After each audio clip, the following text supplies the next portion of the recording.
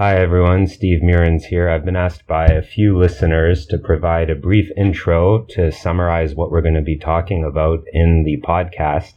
Today's guest is Jenny Kwan, the Member of Parliament for Vancouver East and the NDP immigration critic. During the podcast, we talk about citizenship revocation, the cessation of refugee status and the automatic loss of permanent residence that results, whether war resistors should be given the opportunity or ability to stay in Canada, and Jenny Kwan's experience this summer on the Standing Committee of Citizenship and Immigration discussing vulnerable groups and the possible prioritization of certain refugee resettlement. Peter and I also discussed a recent federal court case clarifying restoration, and the three of us discussed Pokemon Go. Also, we have a website now, borderlines.ca, borderlines.ca, where you can find our contact information, old podcasts, and links to some of the things that we discuss. I hope you enjoy today's podcast. Hello and welcome to the Borderlines podcast, a podcast for the discussion of immigration, refugee, and citizenship law and policy. I'm Stephen Mearns. I'm Peter Edelman, and we're very lucky to have with us today Jenny Kwan, who's the immigration critic for the NDP in Ottawa, a job that you've just stepped into relatively recently, and are relatively new to Ottawa as well. So this is your first session as an MP. You have some background as an MLA in Victoria, although I imagine it's been a big difference in terms of going to Ottawa.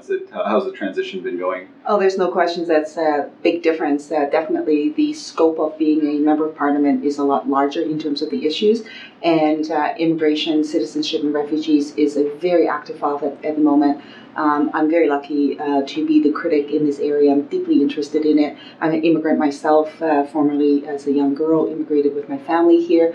And with that being said, over the successive governments, we've had policies that's been brought in place that is just atrocious. I'm just astounded with what the Harper government has done.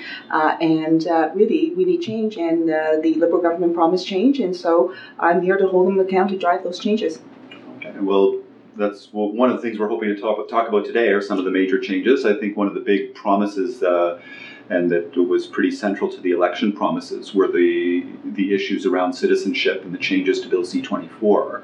So we saw a bill presented in Parliament, Bill C-6, which has changed a number or brought back, pushed back or pulled back from a number of the reforms that were in Bill C-24, in particular with respect to the ability to revoke citizenship to people who've committed certain types of offenses, terrorism offenses, espionage, etc. It's also shifted with respect to residency and some other areas of the Citizenship Act. So we were hoping to talk a little bit about that. So what, in terms of the Citizenship Act, what do you see as the major issues? Let's maybe start with the positive parts of Bill C-6 in terms of the parts that you think are, and I understand that the NDP was supporting good portions of the bill, so maybe we can start by talking about the things that were good about the bill. Absolutely. Well, just to sort of, by way of background, Bill C-6 was an act to amend Bill C-24. In fact, during the campaign, the Liberals, the federal Liberals, and Justin Trudeau himself actually appeared before the ethnic community and the ethnic media and said that he would repeal Bill C-24. Why did he say that? Because effectively, Harper's Bill C-24 created two classes of citizens. And so not all Canadians are treated equally. If you're Canadian-born, Canadians, you're treated differently than those who have to obtain citizenship through other means, whether you're an immigrant or a refugee obtaining citizenship. And so, that is a real issue. And so people had raised that issue during the campaign. The Liberals said they would repeal the bill. They didn't. And then they brought in Bill C-6. But the thing about Bill C-6 that is positive is that it did address that central issue, and it began to erase, I think, what the Conservatives have done, and that is to treat Canadians with different approaches. And so no longer that there are two classes of Canadians, if you will. So that is to say, those who committed certain offenses, you would have your citizenship revoked, versus those who are Canadian-born, that would not happen to you. So so that's positive, and we did support the Bill C6, actually. But in that process, though, what the government's missed in Bill C6 is a whole variety of other things that they should have dealt with. So take, for example, the appeal process for people whose citizenship would be revoked. Right now, as it stands, you have more rights as someone who receive a traffic ticket by running a red light or running a stop sign than with someone who's faced with their citizenship being revoked. And there's something really wrong with that. That due process has got to be fixed, and we need to put the due process back and allow for the appeal process to be brought back in such a way for something as significant as losing your citizenship to have basically your day in court appropriately. So just a bit of context for listeners. What the previous process with respect to citizenship revocation prior to Bill C-24, what would be involved in taking away someone's citizenship was, first of all, a referral. You'd get a letter in the mail that would say, we're thinking of taking away your citizenship. Explain to us why we shouldn't do that. And if the person was going to contest having their citizenship revoked, you would have a proceeding in the federal court, and the federal court would decide whether or not the person in fact had misrepresented or committed fraud to obtain their citizenship in the first place, which under the previous legislation was the only way to lose one's citizenship. And then there was a third stage where the governor and council, essentially the cabinet, would decide whether ultimately to revoke the citizenship. So it was a very big deal to take away citizenship. And Bill C-24 simplified that quite extremely and made it so that you would lose your citizenship. Essentially, an officer would send you a letter, say, explain to me why we shouldn't take away your citizenship, and you'd have 30 days to respond. After you made the response, the officer would then decide whether or not to take away your citizenship, and at that point you would lose your citizenship. You could then fight in the federal court through a process of judicial review to try to convince the federal court that the decision was unfair or was unreasonable, but you would be doing that from the position of not having citizenship. So, and you couldn't introduce new evidence during that judicial review. Correct. And there's also no consideration for extenuating circumstances. So it doesn't really matter, for example, that you're now well settled into Canadian society. You might even have Canadian children. You're married, and all of those things that are very much part of life would not be taken into consideration. And so, in terms of the process that's being proposed in Bill C-6, have there been any changes to that process at all? In fact, the government gapped that all together and didn't do anything about it in Bill C-6. And so hence, basically, as it stands right now in our system, people have less rights when they lose their citizenship than a person faced with a traffic fine. And that is just not right for something as serious as that. So I did propose a range of amendments with respect to that. And by the way, the Canadian Bar Association, the Canadian Association of Refugee Lawyers, for example, the Canadian Council for Refugees, and many, many organizations, individual lawyers, had showed up in Ottawa at committee to call for change and to say that this is not acceptable. This is not Canada, and you need to restore the process. And so the minister heard, I think, the issues. They said that they were going to take a look at all of this and committed, actually, that in the fall, they would bring in the amendments that I had proposed with respect to this. The reason why my amendments weren't accepted in the committee when we were debating this is because it was deemed to be out of scope. So that is to say it was out of order because it was not talked about or referenced in Bill C-6.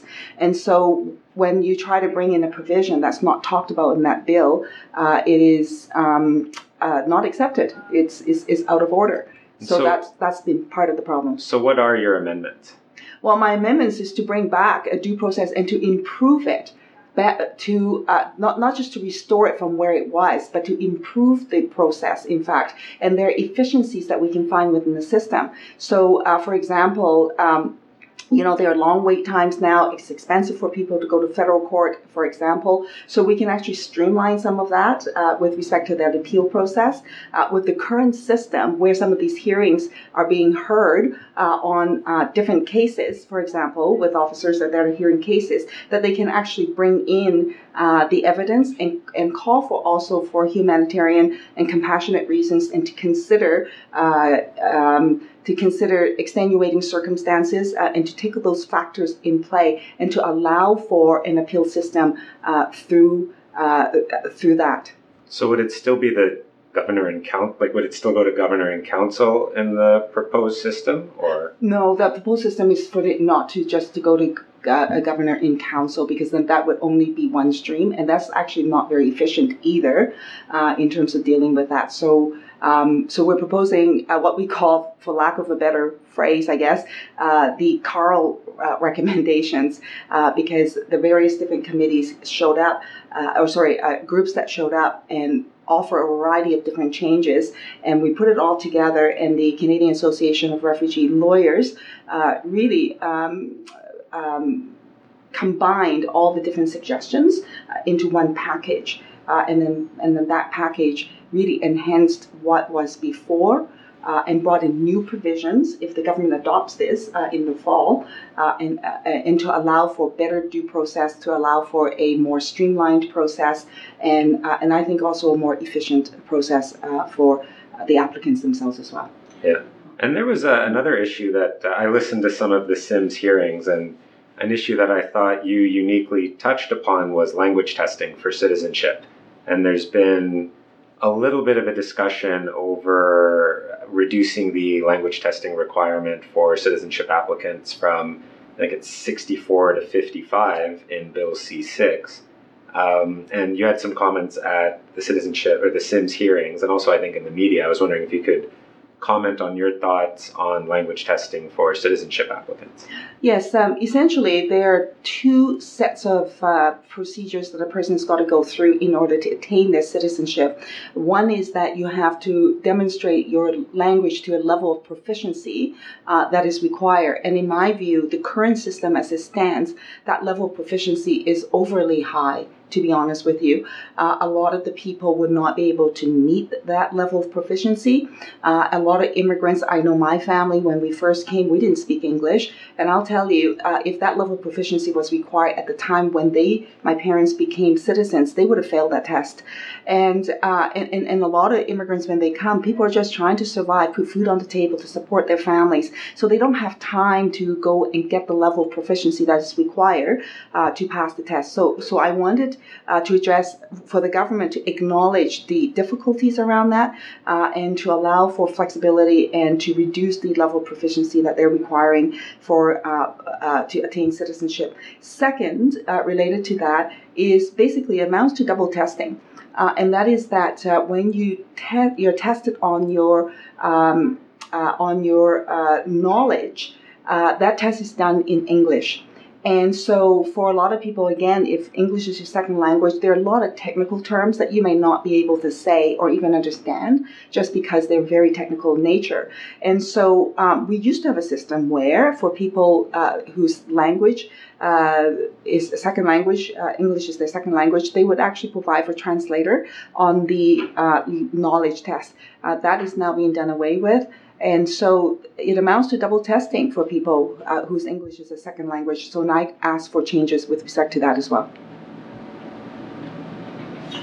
And so how many, in your sense, you talked about where the citizenship reforms are going. Do you think, it didn't pass before Parliament recessed for the summer. Do you have a sense of why that happened? Well, it went through the House of Commons. It passed through third reading for Bill C6. So it's now before the Senate. And so the Senate, of course, is breaking for the summer holiday. And so they're not sitting, so they will not we will not get through it in the summer. So I anticipate that will happen in the fall when they resume on Bill C6. I certainly hope that it will, and I hope that the changes that the Liberal government brought in will pass. I mean, they were good changes. By and large, they were good changes. There was a few things that I was not happy about. By and large, they were good changes, but they did miss a whole bunch of other things that they need to address. We talked about due process with people whose citizenship is being revoked, for example. There's another issue which I find astounding that the government did not address in Bill C6.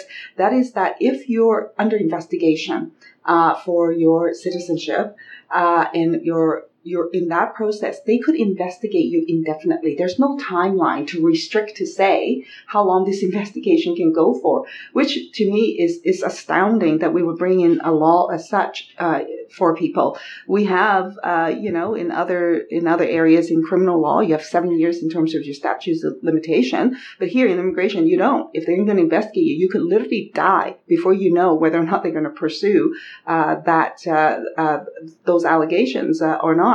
So that's not, to me, appropriate. And so I think that needs to be changed as well. What Minister McCallum said to me and also at committee when I raised the issues around amendments that's required, and particularly the issue around due process for the cessation or so for the revocation of citizenship, he did say that they would bring in new legislation and that I expect will happen in the fall to fix the problem that the Liberals had missed under Bill C6.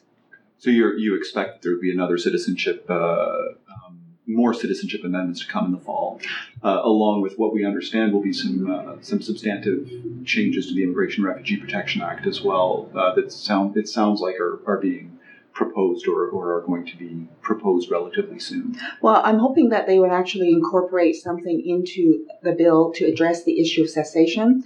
And this is particularly for refugees who's come to Canada. And for some of them, they have traveled back to their country of origin.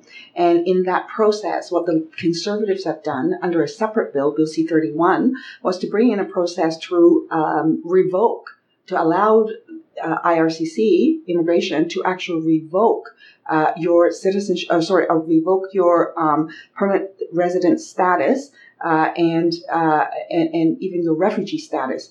And to me, that's quite something as well. This bill, Bill C-31, was brought in and it is retroactive. So that is to say, for a person who traveled back to their country of origin, at the time when they traveled, this law didn't exist. You had no idea that if you travel back to your country of origin, that you were putting your status in jeopardy. And that's what the Conservatives have done. And it doesn't matter why you're traveling back, by the way, your country of origin situation might well have changed. And that doesn't matter either. The fact that you travel back, you're already put yourself at risk. And often how people are flagged by immigration is because you're applying for your citizenship and they flag you, and then all of a sudden you find yourself in a whole whole situation where you have you're completely at risk. So I'm hoping the government actually will do something to address that issue as well. So just to provide some context for listeners who are less familiar with refugee issues, the refugee status, when somebody obtains status as a protected person within Canada or from outside of Canada, they're also eligible to, or often are eligible to get permanent resident status as well, but they're two different statuses. So you have two statuses, one being protected person status, the other being permanent resident status. And it used to be, cessation has always existed as part of refugee law, where you could lose your status as a refugee because you no longer needed protection.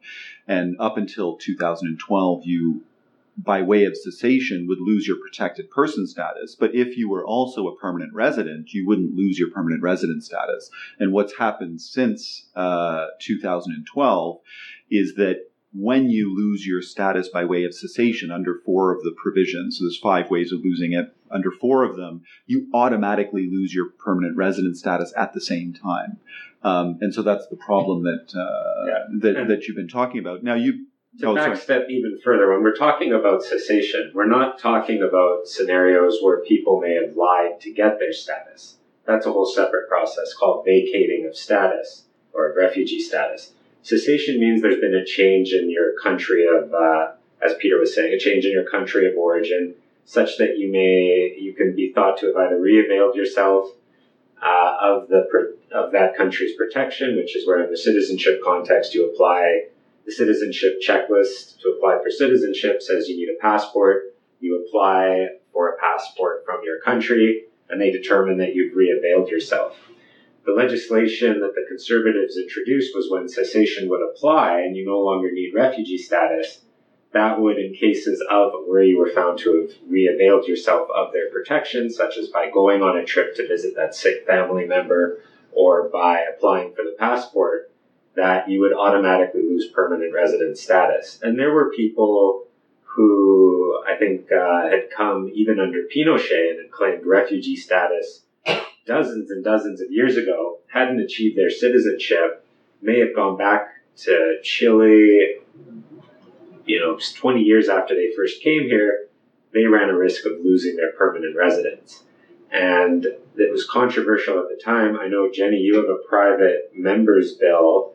I can't remember. It's Bill C2, Bill C... They actually don't give you a number yet because it's a private member's bill, so it's C something.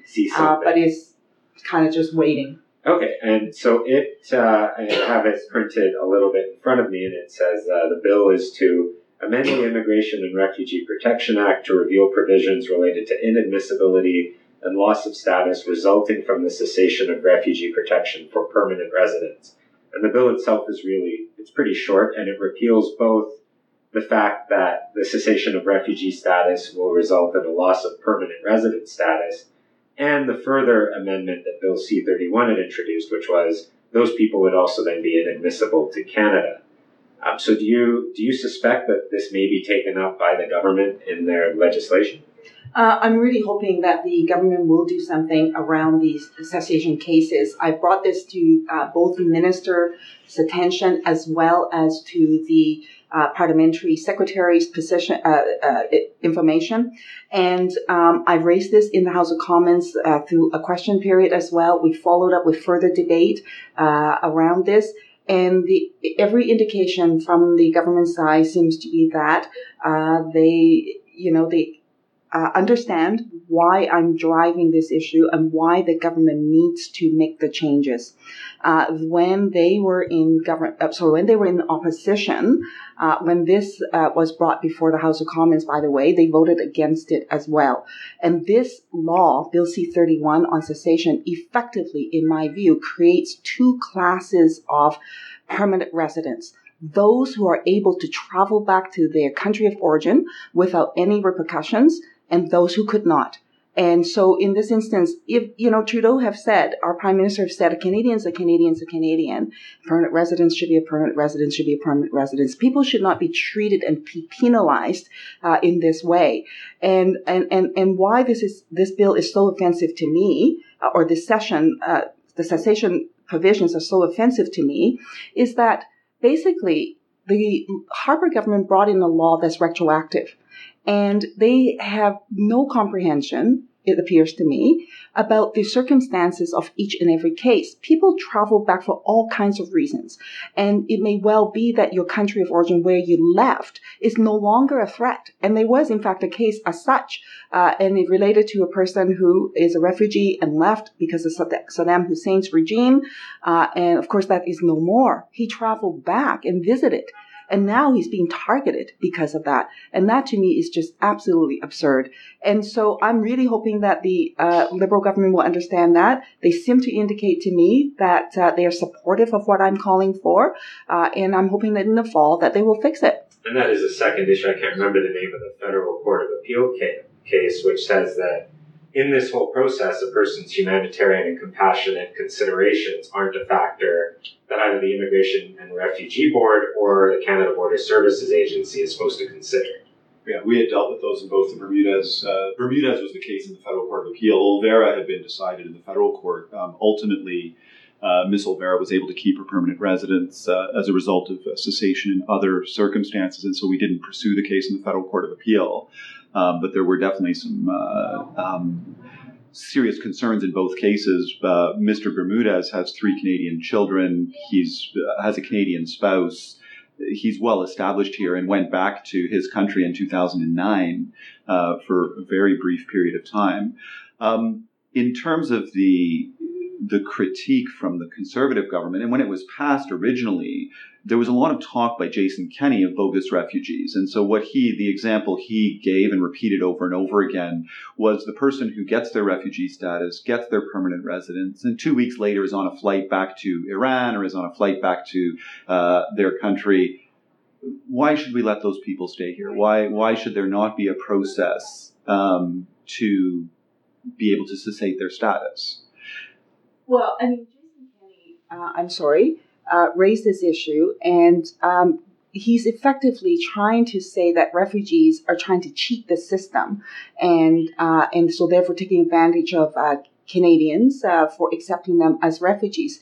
But I'll tell you this, first off, when refugees come into the country, do we actually say to them that when you accept our invitation for you to become a refugee in Canada, that you may never, ever travel back to your country of origin for any reason, whether that you have family members who've left behind that are dying, it doesn't matter. You are not allowed to go back. And if you do, you put your status in jeopardy. If we say that to people and then we follow up with it, so be it. But we don't say that to people. And people have extenuating circumstances why they need to travel back. We all have lives. We all are people. And those reasons need to be taken into consideration. And the Conservative government did not do that. Not only did they not do that for current refugees, they went retroactively back to go after people. So people, even at the time of the travel, when they traveled back, they had no idea that they would put their status in jeopardy. And that's what the Conservatives have done. And to the point where, through a Freedom of Information, we find out that they were targeting people. They want to achieve 875 cases each year by targeting people retroactively. And that, to me, is absolutely astounding. And that's what the Conservative has done. And the Liberals and Justin Trudeau said that they were different, that they were bringing real change to Canadians. And I certainly hope that they would take the cessation bill that I have tabled as a private member's bill and adopt it as a government bill. I would love it. Nothing would make me more happy than the government to adopt that bill as a government bill and to proceed with it, because that is the Canadian way. And what Jason Kenney and what the Harper government had done is absolutely, in my view, not who we are. Well, I hope you're right, and I have to say that dealing with refugee communities is one of the issues that has definitely sown a lot of fear in established refugee communities, and some communities that I didn't even know existed. I was surprised to learn that there was an Achinese community in Vancouver, and the Achinese had come here during the Civil War in Indonesia. There were, I guess, a couple hundred government-assisted refugees at the time. The Civil War came to a rather abrupt end after the tsunami, when entire swaths of the province were wiped out, and many of them traveled back afterwards, after there had been a peace accord, and in the many years since then.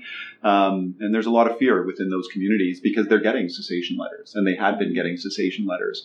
So that's just one of many communities that I have discovered through this program, call it a program campaign, which was rather unfortunate. So I hope that you're right that this does go ahead. Mm-hmm. And by the way, too, I mean, for refugees too, right? And it was always understood that when they traveled and came here, that because of the situation back home, and that some of them may well travel back, right? Because one always hoped that for the home country, for the conflict and the issues that are happening there would get resolved.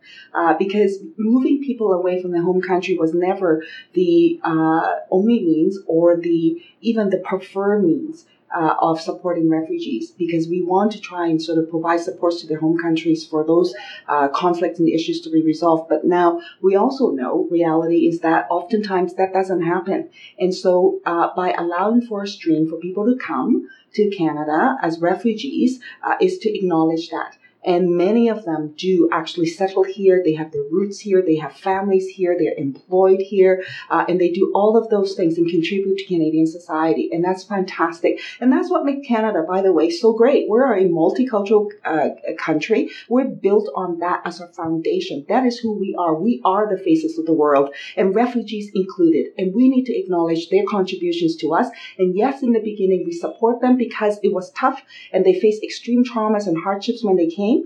And once they've settled, they are part of our Canadian society. And to penalize them, to say that because they traveled back for whatever reason that they had a visit, that we're going to penalize them is simply un-Canadian. It is not the right thing to do. And I'm ashamed, frankly, of the Harper government for having done that. It's despicable, in my view, for having done that. It's an absurd law, and it needs to be repealed. And if the Liberal government says who they are, and they're going to bring real change to Canadians, I expect them to follow up and do that work. And that means they need to adopt the changes in my bill, adopt it as a government bill, or write their own bill. It doesn't matter. I'm not obsessive or possessive in that way, but just bring in a new set of laws to fix the situation, because that cannot continue to exist. So look forward to the fall. In the meantime, are there cases still being referred for cessation? Are they being actively pursued? The cessation cases are being pursued. I haven't had any new cases come in recently. I've had a lot of people. There's still a lot of fear in the communities, though. I still do get a lot of people coming in to consult me. Can I go back to visit? Can I get, how's this going to affect me? Can I apply for citizenship and declare my travels? Can I get a new permanent resident card and declare my travels? So it's a serious concern, and it's an ongoing concern. And active files are still going ahead. Yes, they are. Yeah. And I just I know of a case, for example, where the person at the time of travel, he actually went in to talk to citizenship and immigration and asked them if he could travel back. And then they said, yeah, as long as you have your PR card, you're good. Go and do it. He did. And then now a cessation case is brought against him. I mean, this is how absurd this situation is and is ongoing. So, I mean, the real question is this. We are receiving some 25,000 plus Syrian refugees. Are people at the time when they arrive and land in Canada, when they accept the application, are we telling them that you can never, ever go back to visit your families ever again? I don't think so, right? We're not doing that. And why would we tell them that? Exactly. I mean, and by the way, our charter, of course, have freedoms and rights that are protected, and our right to have mobility is a key thing. And that principle ought to extend to everyone, including refugees who some may want to travel back to their country of origin for any reason. So I think we'll move on to some news items of interest, or some new items in the news. Actually, this is not necessarily a new item. This is an item that's been around for a while. So we were going to talk a little bit about Rodney Watson, who is an Iraq War veteran who completed a year deployment in Mosul, Iraq, who's now living in First United Church in Vancouver since September of 2009. So he's been there for 7 years, almost 7 years now. Mm-hmm. Do you want to talk a little bit about Rodney's situation and what I know that you're familiar with his case, and maybe we can have you fill in the blanks here as to where what's going on there, and why is he still in this in sanctuary in the church? Absolutely, Rodney Watson is actually a lovely man. I met him at First United Church, where he's seeking sanctuary. He is a war resister. He's a veteran. He served in the Iraq War, and then after his service, he was sent back. When he was there the first round, and he witnessed a whole range of different issues, and he could not, in good conscience, go back to that war. So he refused, and he came to Canada and to seek refuge in Canada. And he's been at the First United Church for close to 7 years now. Come September of this year, he would have been at the church for 7 years. He's got a Canadian son. And a son that he barely knows because he can't step out of the front door of First United Church. And the Iraq War, of course, we now know that it is a war that is basically illegal. In fact, there was a recent report that was issued in the UK that clearly established that the Iraq War was really illegal, that action was taken before all peaceful measures were exhausted, that the threat was actually overly exaggerated and the risks overly exaggerated, and so on. And so you have Rodney Watson, and by the way, I think there are about 25 war resistors remaining still from the Iraq War here in Canada, from the United States across the country, and in various different provinces. And what we need the federal government to do is to tell the courts that they will not pursue the war resistors, that there will be a pathway for them to have citizenship here in Canada, to have status here in Canada.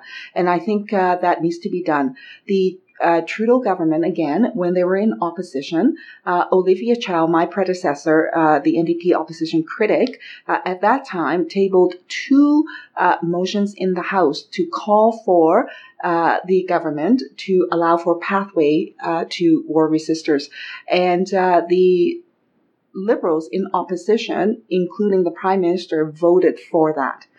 Since the election, the Prime Minister had said that and criticized the Harper government for lacking understanding and compassion in their dealings with war resistors. So I'm hoping that the government will show compassion and understanding with the war resistors that are here, for people like Rodney Watson, who stood up on a principled stance, who showed enormous courage, in my view, for putting himself on the line here, for doing what he believed in. And really, by doing that, he's risking his own freedoms. And in that process, I think trying to fight for freedoms for other people. And so I'm hoping that the Liberal government will take action. Minister John McCallum, during the campaign, said they would do something about this. And if they don't, then you have effectively Canada will be contributing to criminalizing war resistors. And I think that is wrong.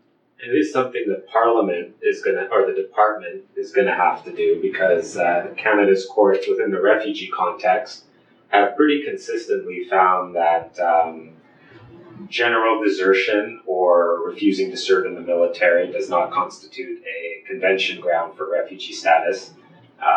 For those who like to follow case law, the Federal Court of Appeal decision is ATES and Canada 8. Be the Minister of Citizenship and Immigration Canada. And so it's typically in the refugee setting only where the refusal to serve in the military or to go off to war, typically where it pertains, where the consequence, jail or other punishment in the military courts of the country, where the desertion pertains to conscription for a legitimate and lawful purpose that's conducted in a discriminatory way, or if the punishment for desertion is based in relation to an existing convention refugee ground, such as race, sexual identity, political opinion. So it's going to be, especially in the case of American war resistors, something where in the overwhelming majority of cases, I would think, Parliament would have to intervene, because the Immigration and Refugee Board is unlikely to find that such people qualify for refugee status. Well, that's exactly the problem. And in fact, the Harper government brought in a bulletin, a special bulletin, Bulletin 202, that actually criminalized war resistors. So by virtue of that, people cannot apply for status, really, because they would be deemed to be not have met the conditions. So that needs to be rescinded. Bulletin 202 needs to be rescinded by the government, and then a pathway needs to be available for those who are here seeking Canadian citizenship. And so I'm hoping that the government, in fact, will take action before September the 16th. And this is when the course is waiting for a signal from the federal government today on what they intend to do with this group of war resistors. Do you see a limit at all to what you think? Do we run the risk of creating a system whereby in countries where there is the draft, Israel, Russia, Taiwan, South Korea, that anyone who comes from those countries to Canada can claim permanent residence by saying that they don't want to be in the draft, and that we create what what could be a very big queue of people who just don't want to serve in their country's military as a pathway to permanent residence? Well, we can certainly take a look at other cases, but right now we have the war resisters from the U.S.-Iraq War, which has been declared, by the way, I would say, a illegal war, and so we need to take action with respect to that. I would also say this in terms of the war resisters around it. Canada actually has had a huge tradition, to which I'm very proud of accepting war resisters and dodgers. The Vietnam War, by the way, at that time, we accepted, at least 50,000 people. Some say 100,000 if you include the dodgers. And so there were a lot of people to which we accepted, which, by the way, in British Columbia, we should be so proud of this. Dr. Michael Klein just recently received a Order of Canada recognition, and he was a war resister. Jim Green also was? Jim Green, my former mentor, the late Jim Green, was a war resister. And you know what? In this province, in this city, he transformed a city. He was such an enormous voice for those who are homeless, who are marginalized in our community. In fact, I think he became one of the largest developers of nonprofit housing, in building housing to house those who are homeless, people who wouldn't otherwise have safe and secure, affordable housing. That was Jim Green, a war resister. They contribute enormously to our communities. We welcome them, and they are part of us, And so now we have a small group, 25 of war resisters left here from the U.S.-Iraq War, and their lives are in limbo. They do not know what's going to happen to them, and they have no future unless if we address this. And I'm calling on Minister John McCallum and the Trudeau government to take action before September 16th.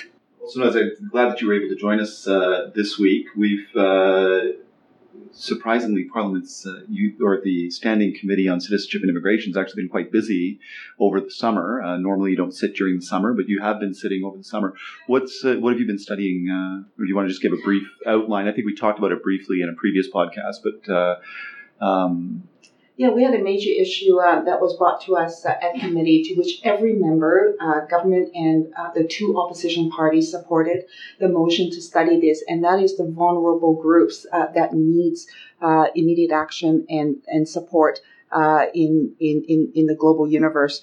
And so we studied, amongst others, but Yazidis who've been declared a genocide is happening against the Yazidis community. And that has been declared by both the UN and by the government as well, the federal government. And so with that backdrop, urgent action was needed for government to do something. We know that there are thousands of Yazidi women and girls who've been enslaved, who've been raped and tortured, and that are still very much at risk. Some of them, even at the refugee camps, are still at risk. And so we wanted to look at the vulnerable groups and to see what action can be taken immediately. So over the summer, we came together with this emergency resolution. And we heard from a whole variety of different witnesses that gave such compelling and moving testimonials at the committee. In fact, more specifically, there was a survivor, a young woman who escaped and survived and came to Canada, and she told her story. Yazidis, young woman, she told her story, and it was just heartbreaking. Not only for every time for her to tell their story, she's reliving it, but also to know that there are people that are still in that situation right now. And basically, she is advocating for change in the global community, and Canada included. And so coming out of that set of committee meetings, I wrote a letter to the minister calling for basically 5 things that I think we can do over the summer as emergency action. And one of them was to work with organizations, nonprofits on the ground who have already identified the women and the victims of the genocide and to provide a pathway for them to come to Canada immediately. That was point one. That was point one. I can go. Yes, I mean What are there. the other 4 points? Yes, and so the other 4 points, we also know that other vulnerable groups include, for example, the LGBTQI community. And in some countries, at least 63 of them, they declare it to be illegal for you to be gay, for example. And there are people who are just stuck in these situations and their lives are at risk for no other reason other than for being who they are. And so I wanted the government to take action with respect to that, and we can actually move forward with a pilot project to bring back a category of application for people who in their own countries, in their source country, to make an application as a refugee. Because right now, as it stands, our refugee laws do not allow you to make application if your source country accepts you, right? So then they're not deemed to be at risk in that way, with exception that for the LGBTI community, they're exactly at risk. And so that source country application, I think, needs to be brought back as a pilot initiative to provide a pathway of support and safety for the LGBTI communities. So that's the second suggestion. The third suggestion that I made to the government has to do with refugees in northern Iraq. Right now, we actually don't even have processing centers in northern Iraq, and people that are there are at extreme risk. Even though they have been approved by the UNHCR, they cannot get to Canada, even though they have private sponsors all lined up here in Canada and ready to receive them. Even though they are travel ready, they cannot leave northern Iraq. Why? Because Canada can't get anybody in there to process their applications. And so I suggested some months ago now to the minister that why don't we use international agencies such as the UNHCR, such as the IOM, for example, to process these cases, because they can get in and out and they've already have people on the ground in northern Iraq. The government, the minister responded to say he thought that was a great idea, wonder why they hadn't thought about it, so they wouldn't get onto it. Still hadn't happened. And people are still stuck there and their lives are still at risk. And for Vancouver in the Lower Mainland, I know there are at least 100 families who's already found sponsors ready to receive them, and they still can't get here. So I call on the government to actually do what other jurisdictions are doing, and that is to allow for these families to come based on the UNHCR processing. And if they have done the processing and they've done the security checks and they've done all of that stuff, for us to accept that and to allow for those families to come.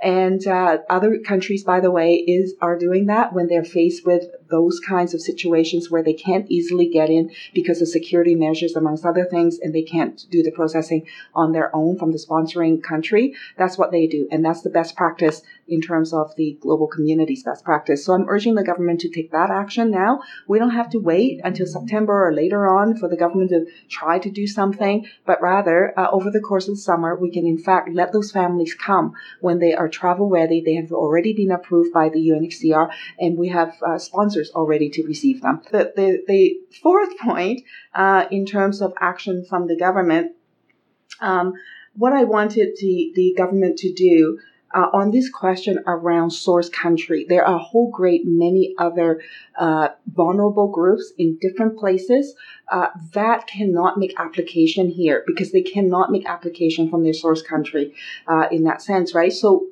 that class, we used to, by the way, had the source country class in place. Now, there were problems with it. I get that. And so the government, the Harper government did away with it. And supposedly, the Section 25 under humanitarian compassionate section that was supposed to replace the source country class, with the exception that it didn't do it very well. And so now we have a situation where you have a number of different people, vulnerable groups in different countries where they can't access and come to the country because of that limitation. So I'm asking for us to study this issue. And to look at what the problems were more clearly under the source country class when it was in place, and to work with the government officials in identifying the problems and then understanding the replacement and where the deficiencies are, and to come up with a new source country class to address this problem. I think that's a worthwhile project for us to do. And again, for Canada to say that we are different from the previous government, that we we will engage in such a way that will, I think, reclaim our space in the global community of showing the kind of compassion that Canadians are all about. So that's another recommendation that I made to the government. With respect to my letter. And the last but not least action dealt with, oh my gosh, what was the last thing? Sorry. Okay, let me just regroup here. The Yazidis issue and the issue around Northern Iraq, LGBTQI, and the study. And the fourth one. It is 4. Sorry, the fifth one. There's one more. Let me just think for a minute. So the fifth issue is around humanitarian aid. At the committee, it was quite something, and we heard from witnesses who came to present to us to tell us that the humanitarian aid are actually not reaching the people who are in greatest need because of issues around corruption and discrimination, amongst other things. And their ask was a very simple ask. Basically, they're asking for the aid to be distributed by a reputable organization here from a team from Canada. So, for example, Red Cross would be able to do that, to actually distribute it and make sure that that aid go to the people who are in greatest need. And it's and what are they asking for? Basic provisions such as oil, flour, and rice. So not anything extravagant, but something to provide sustenance, if you will, for the people in these camps and who are just absolutely starving.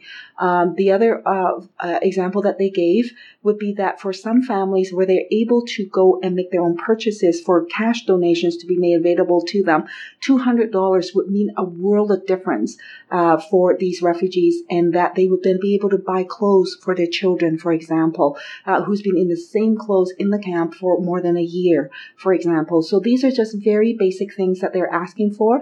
And there are teams, nonprofits on the ground who's doing this work, by the way, in these countries, in Syria and amongst the other places, and they can work with our international teams. And I'm really hoping that the government will respond to that. The government, by the way, and kudos for the Canadian government, and I'm proud of us for doing that. We have just, by the way, increased our humanitarian aid in the international community. There was an announcement of $150 million with respect to that. So we can take some of those resources and actually direct it in such a way to make sure that it reaches the people and that are in greatest need, and that the issues around corruption, discrimination, and what have you does not run interference. Yeah. We talked about it last week, this issue of prioritizing certain refugee claimants or resettled refugees over others, and how complicated an issue it was. I still don't know where I fall on it. As I read the transcripts of different witnesses opining one way or the other at Sims, I'd find myself reading somebody who said that we shouldn't prioritize groups and think, oh, that makes a lot of sense. And then the next witness would give the complete opposite opinion, and I'd think, that also makes sense. Have you formed after all those hearings an opinion one way or the other? Or? Yeah, I think you're right. I mean, people have compelling reasons to advance the position that they have brought to the committee. And I would say on the whole, I would say all refugees are the same. And we need to acknowledge that by virtue of the fact that they're refugees and they're seeking asylum is because their lives are at extreme risk. There's no question. And that is something that I acknowledge and absolutely accept. In this instance, why I'm calling for certain provisions to be taken more immediately. Well, in the case where there is an acknowledged genocide, I think it puts it in a different realm. You have a situation where a community of people, for whatever reason, and in this instance, it happens to be religious beliefs. It could be for any other reason, right? That you as a community are under such target that your race would be exterminated. Really, if action wasn't taken, this is the intent behind the genocide, right? So I think that calls for extreme action, and that I think is sufficient for us to declare that we need to prioritize this group because there is a genocide going on. And I fully accept that and would advocate in moving forward for the government to move forward with respect to that. The other group that I have sort of advanced are the LGBTI community. These are individuals who are criminalized in their own country for being who they are. And if they're outed, they will be in the minimum jailed, if not killed. People have told me stories, the Rainbow Refugee folks who've done tremendous work around this in our community know of situations where people have been stoned to death because they are gay. This is happening. And that, to me, puts them again in a different realm. Not to minimize the urgency for all the other refugees and the importance of that, absolutely not. But that puts them in a different realm when they're at that level of risk. And when people make an application, by the way, when you're LGBTI community member and you make an application, they are so worried that if somehow they're outed, that they be dead before the application is even processed. And those delays in the application of processing, they're at extreme risk. There are some situations where people in their home country, where they've been outed because they made an application, they flee to another country and it's just as bad. And they're waiting there, hoping that nobody will know that they're there and that somehow they can just manage and get the applications through without being assaulted in a major way or losing their lives. That, to me, puts them also in a different realm. And so that's why I'm calling for a pilot project with respect to the LGBTI community to see how this works and how we can address these issues more appropriately. But in the case of a genocide for any community, I think that we need to do what we can immediately. And Canada, by the way, is also signed on to the right to protect as well in the global universe.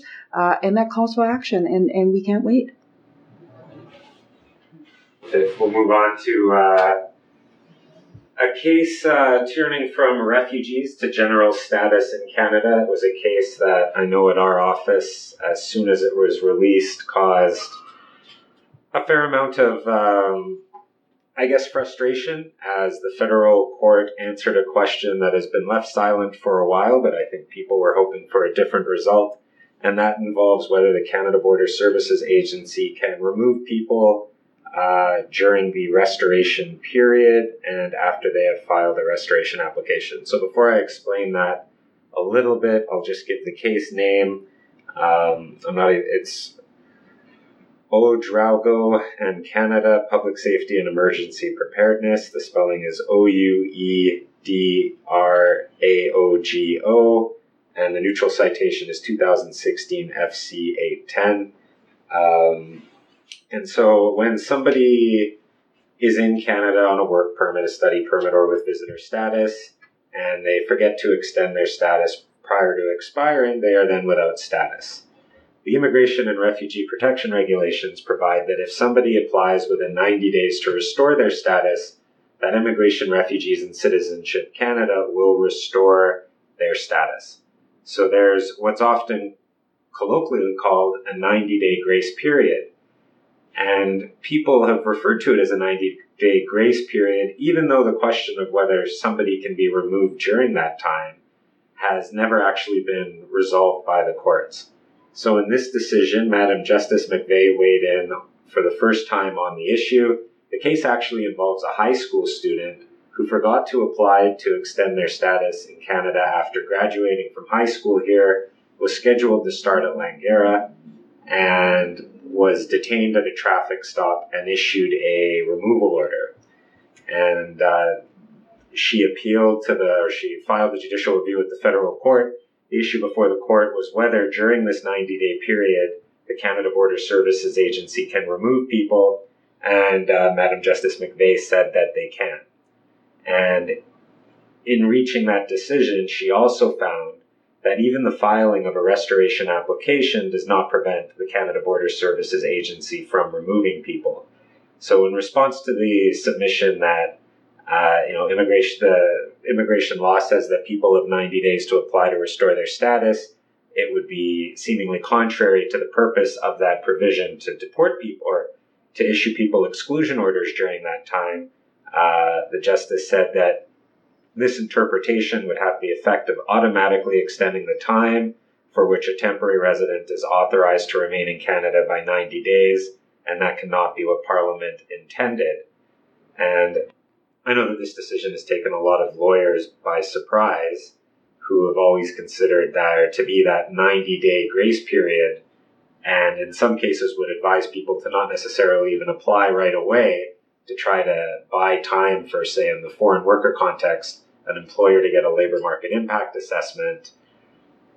This would immediately cast doubt on that type of advice, and even whether somebody who is in Canada without status, at a minimum, they need to be told that just because they file for restoration doesn't mean they're going to not be removed from Canada during that period. I guess I'm surprised that a lot of lawyers are surprised by this, because you need to spend a lot more time with the CBSA to. But for me, it's actually not a surprise, because what the applicant did in this case was very different than. And there's an old case called You that was the basis upon which this understanding had always existed. And in that case, that's 2005, where they said that somebody who has filed restoration can't be said to have been breach of the Act, and therefore couldn't be removed. Right, but you look at the difference between the two cases. So what Ouedraogo does is he gets picked up. He goes in, he gets told by CBSA, they find him as an overstay, and then he runs off and files a restoration application. That's exactly the way CBSA has been dealing with this in this way for years, right? If you get caught before you've filed your restoration application, they are going to proceed with the exclusion order. You don't get to run off and file your restoration. It's not a 90-day grace window. It's not a 90-day implied extension on your status. What Miss Yu did, and if you look back at the Yu case, was there was a 90-day grace within the 90-day period, right at the beginning of the 90-day period. He or she, I forget if it was a she, but I think it was a she, went off and applied for the restoration of status. And then 2 months later, she comes to the attention of CBSA, and CBSA is then told by the federal court, well, you can't go after somebody after they've applied for restoration of status well within the time frame. And in my experience with, if you apply even right at the end of the 90-day grace period, so if you're right at the end of the restoration status, and then 2 months afterwards, you come to the attention of CBSA, they don't pursue exclusion orders at that time. What we find in this case, and I think is the same advice that we have in any event, is that if you apply within the 90-day grace period, and you apply before you come to CBSA's attention, then there will be a grace, or in general, they will exercise their discretion not to pursue. And arguably, Yu says they can't pursue an exclusion order, because the whole point of having a restoration provision within the Act. That being said, it's not a guarantee, and it's not the same as implied status if you apply when you're supposed to. And the safest thing is to make your application before your status expires, and then you get implied status. I think my problem in part stems from the fact that the IRC, when they refuse a temporary resident extension application, and there's some inconsistency on this, but I would say about 90% of their letters say, your application for a work permit has been refused. You have 90 days to apply to restore your status. They don't say anything in there, oh, and by the way, we may remove you during this time. And I think those letters gave rise to this understanding. And if I got a letter like that, I would think, oh, okay, I have 90 days to apply to restore my status. It says I can't work. But surely if they're giving me 90 days to restore my status or apply to restore my status, they're not going to remove me during that time.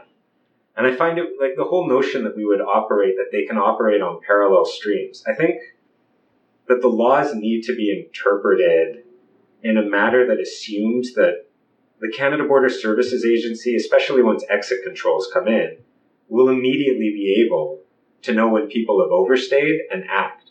And the interpretation that they can operate in parallel streams kind of assumes that the Canada Border Services Agency can't track overstays and won't find overstays.